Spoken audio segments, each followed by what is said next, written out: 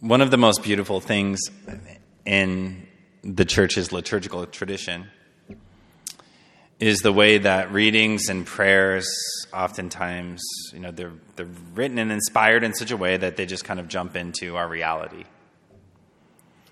And we can concretely see them jumping into our reality. And last week, preaching on the Bread of Life discourse, I focused on cognitive dissonance in this Bread of Life discourse. Cognitive dissonance, it's when two things both seem to be true, but they're in complete contradiction to each other. And so how does that work? It's what we're faced with when we see, how can something be good and bad at the same time? How can a part of somebody be good and a part of them be bad at the same time? That's what we're facing as a country. How can a church that I love, I know the church is the true church, I know Jesus founded the church, and then how can it be filled with all of these horrible sinners? What do I do with that?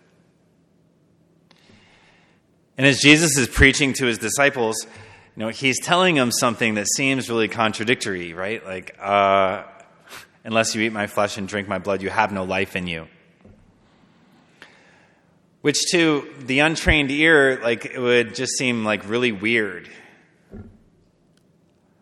We don't think it's weird because we were taught in second grade that, the Eucharist is the body, blood, soul, and divinity of Jesus, and we're used to the fact that we eat Jesus every week. Maybe some of us even take that for granted sometimes. But for these disciples at that time, it would have been whoa, what's he talking about? He seems trustworthy. He's done all these miracles. But that just seems like too much. And today we see that some of his disciples can't accept the teaching, right? That saying's too hard. Who can accept it? And some of them even decide to flee. Okay, this is too hard for me to sit in this tension. I'm just going to run away. And he doesn't go chasing after them. He kind of lets them run away and be in the tension. They'll sort it out. If they sort it out, they'll come back. Our Lord came to propose, not impose. To invite us into relationship with him. And yet we're free to keep him at a distance. Peter speaks with great boldness, saying, Master, to whom shall we go? You have the words of eternal life. And that doesn't mean that he has it all figured out at this point. It simply means he's decided to entrust himself to our Lord. I don't really understand this completely, but I've decided to trust you. I've decided that you know better than I do. Which is certainly an act of faith. It's not the kind of blind faith that says, well, I'm just going to believe it and not try to understand it. But it's an act of faith that says, I trust that you know better than I do what's good for me. And I'm going to go with you. And I'm going to keep working to integrate what you're saying in my life. And Peter will have the chance to do that. And he'll go back and forth and back and forth and back and forth. At the Transfiguration, he'll think it's all over and we're going to construct 3 booths, one for you, one for Moses, one for Elijah. And then he'll go down and watch our Lord go through his passion, and then he'll run away and deny our Lord, even though he said he would never deny our Lord.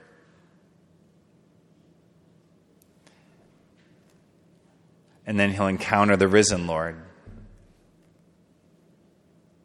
who asks him 3 times, do you love me more than these? Yes, Lord, you know that I love you. And then he'll receive the Holy Spirit and preach the gospel at Pentecost to thousands of people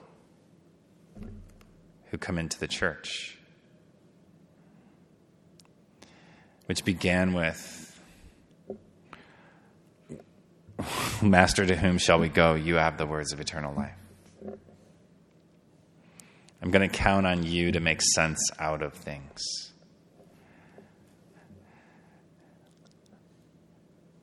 because it is a hard saying and our Lord has to make sense out of it. Most married people think Ephesians 5 that we heard in the second reading is a hard saying. Like, what does it mean to be subordinate to one's husband is a question people ask all the time. And I would translate that as entrusting your heart to him. But in order to do that, he has to do everything that St. Paul says, which is love you like Christ loved the church, which means die for you so you know he's trustworthy. And that, too, is a mystery that we live into and we learn to live into and we learn to love as God loves. And we have to stick with our Lord as we move towards that ideal of perfection.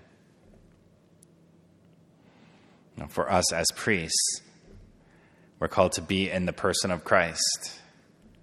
And we can kind of take a cop-out and say, well, that only applies to when I say, this is my body. It doesn't apply to my moral life or the way that I'm interacting with people on a daily basis or the way that I'm able to have joy. That's kind of a cop-out, though. We're called to be in the person of Christ always.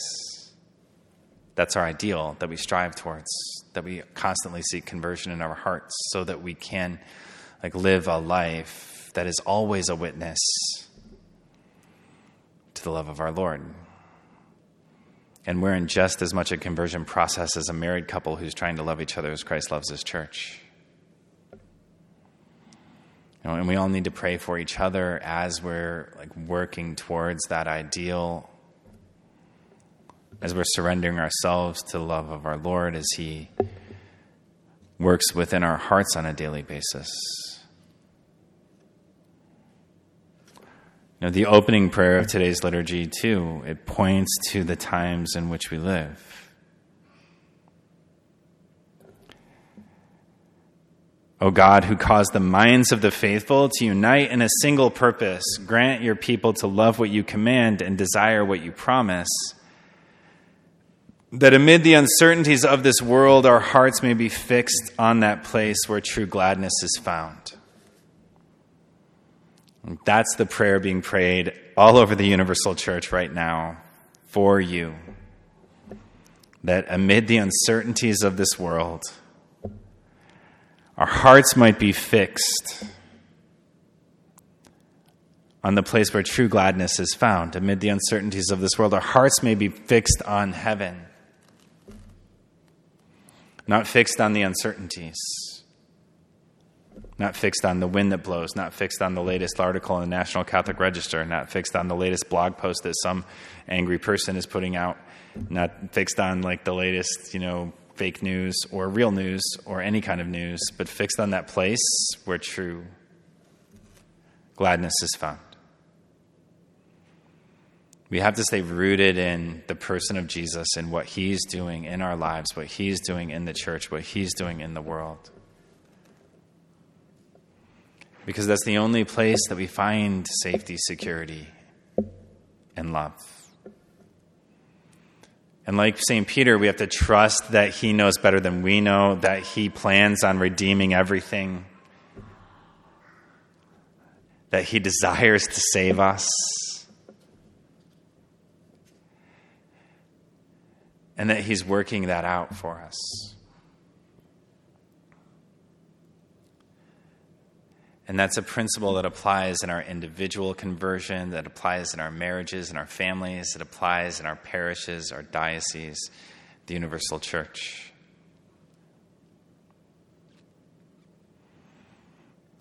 That's what our Lord is speaking to us in our own time. And in the wisdom of the church's liturgical tradition, it's what we're all praying for today. It's what we're all praying for today.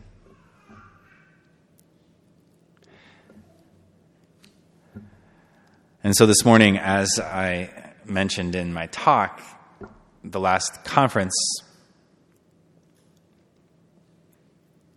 during the creed, in place of the creed, we're just going to recall that moment in which our Lord entered into our life for the first time in order to make sense out of things.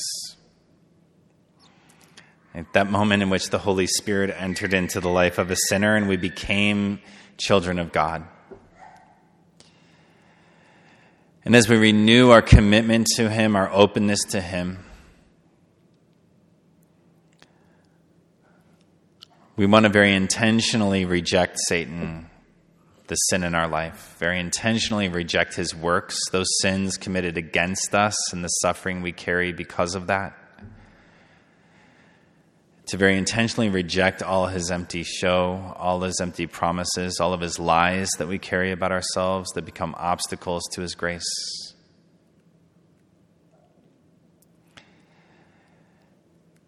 And then to very sincerely and intentionally entrust ourselves to God the Father, God the Son, God the Holy Spirit.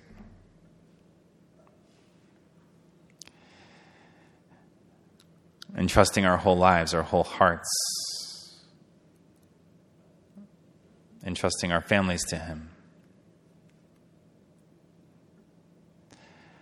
And let the prayer of our hearts be that our Lord transforms us into a new creation, that we become a new creation in him, which is what happened objectively when we were baptized.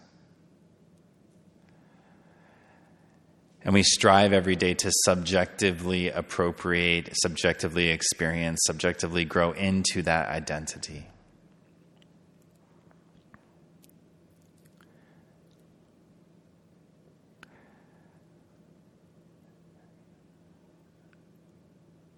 So that as we go forth from this retreat, we may radiate that love of Christ and that confidence in him, even in the midst of the confusion or the troubles of our world. We're called to be a light that shines in the darkness. Let us pray that we're disposed to allow the light of Christ to shine in our lives as we encounter our families, our friends, our parishes, and the world in which we live.